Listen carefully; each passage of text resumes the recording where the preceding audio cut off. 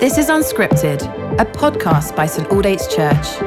Listen along as Simon Ponsonby encourages us to dig into Scripture in the midst of our everyday lives. So take a moment to recenter your attention and welcome the presence of God as we listen to these ancient words. Hello, Saints. Welcome back to Unscripted. And we're in this passage in Ephesians chapter 5. We've been circling around it. I've been trying to come at it from different angles to make sense of it. It's not easy because it says that wives have got to submit to their husbands. It says it twice. Verse 22, wives submit to your husbands. It says it in verse 24, wives submit to your husbands in everything. It gives an analogy saying, just as the church submits to Christ. So that's 3 times it's saying that you've got to submit. That's a lot of submission of the wives to their husbands. Okay.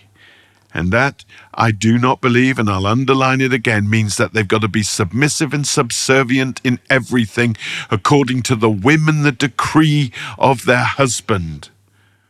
They do not submit to sin. They do not submit to abuse. They do not submit to mind or emotional control.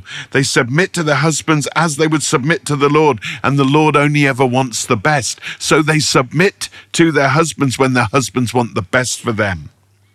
When the husbands want them to be outshining and radiant and beautiful. And the Lord never controls and he never manipulates and he never dictates.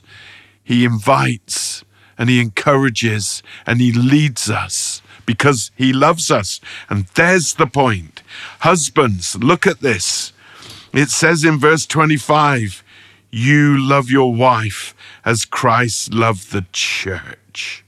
Then he says it again in verse 28, you love your wife as you would love yourself.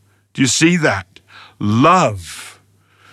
Don't you dare throw your weight around emotionally and never physically in your marriage without love.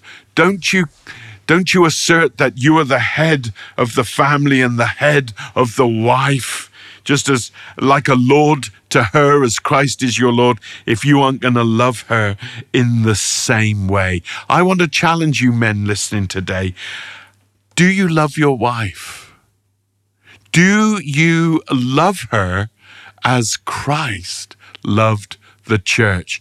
Christ is Lord of the church, but he's the great lover of the church. And you are to love her in the way he loves us, the church, giving everything, giving himself up for her, putting her first, laying down his life for her. Not sitting there and expecting her to do everything. To be a lover, to want the best, to honor and promote and encourage, and to see her shine and grow and blossom and beautiful.